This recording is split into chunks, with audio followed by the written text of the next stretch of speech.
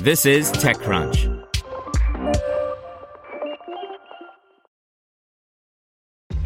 This episode is brought to you by ShipStation. You know, some things take a lot of work, like sending little robots to far-off distant planets. And just as that's challenging, so too is running a successful e-commerce business, especially when there's so much to do. So I want to introduce you all to ShipStation. Now, I love using ShipStation because of its easy-to-use dashboard, which makes managing orders and printing labels a breeze and super smooth. Oh, and the customer service is just out of this world. It's exactly what you need to help grow your business. Sign up for your free 60-day trial at shipstation.com/technews. That's shipstation.com/technews. Brought to you by the SoFi Daily Podcast. Reaching financial independence starts with having the right information. Every weekday morning, SoFi keeps you up to date with important business news, stock market happenings, and how they affect your financial life. Get your money right and search for SoFi, S-O-F-I, wherever you get your podcasts. Fintech startup nCino targets around $2 billion valuation in impending IPO. By Alex Wilhelm. As IPO season continues, another venture-backed tech company is moving closer toward going public.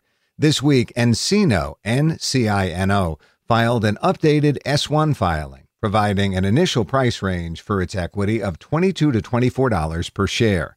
Indeed, nCino, a fintech startup that provides operating software to banks, intends to sell 7.625 million shares in its debut, worth $167.75 million to $183 million at those prices.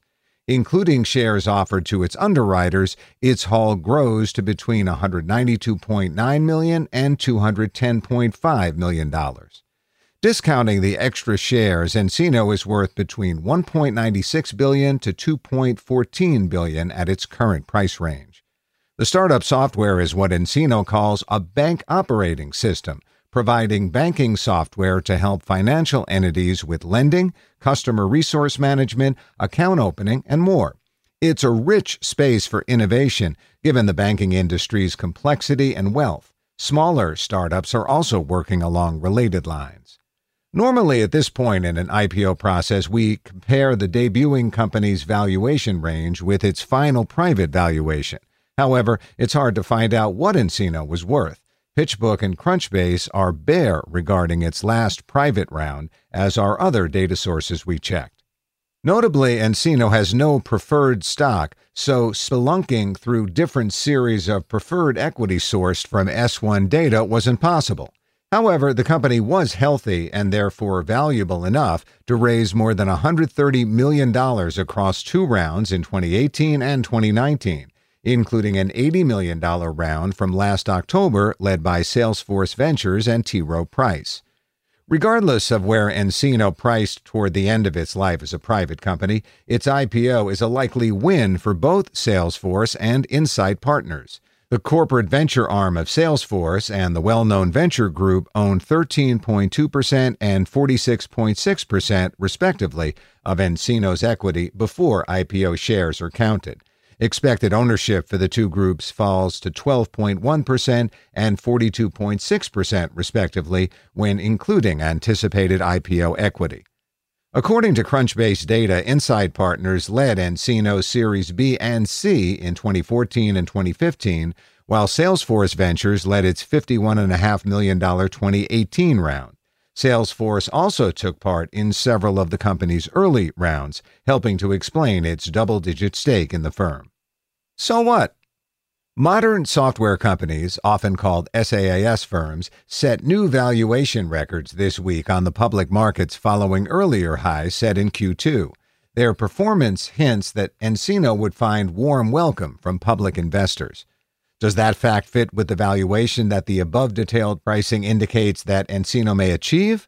Annualizing the company's Q1, the April 30th, 2020 period revenue results, nCino's $178.9 million run rate would give it a revenue multiple of 11 times to 12 times at its expected IPO prices, a somewhat modest result by current standards. Indeed, as nCino grew about 50% from Q1 2019 to Q1 2020, it feels light. The firm's GAAP losses are slim compared to revenue for an SaaS business, though the company's operating cash burn did grow from $4.6 million in its fiscal year ending January 31st, 2019 to $9 million in its next fiscal year.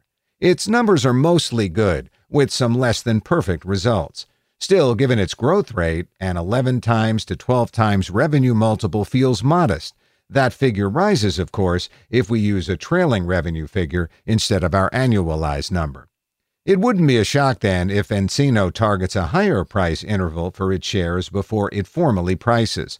The firm's expected to price next Tuesday and trade the next day, the same time frame as GoHealth. More when we have it. Want to learn how you can make smarter decisions with your money? Well, I've got the podcast for you. I'm Sean Piles, and I host NerdWallet's Smart Money Podcast. Our show features our team of nerds, personal finance experts in credit cards, banking, investing, and more. And they'll help you make the most of your money while cutting through the clutter and misinformation in today's world of personal finance. You'll get clarity on strategies to help you build your wealth, invest wisely, shop for financial products, and plan for major life events. Listen to NerdWallet's Smart Money Podcast wherever you get your podcasts.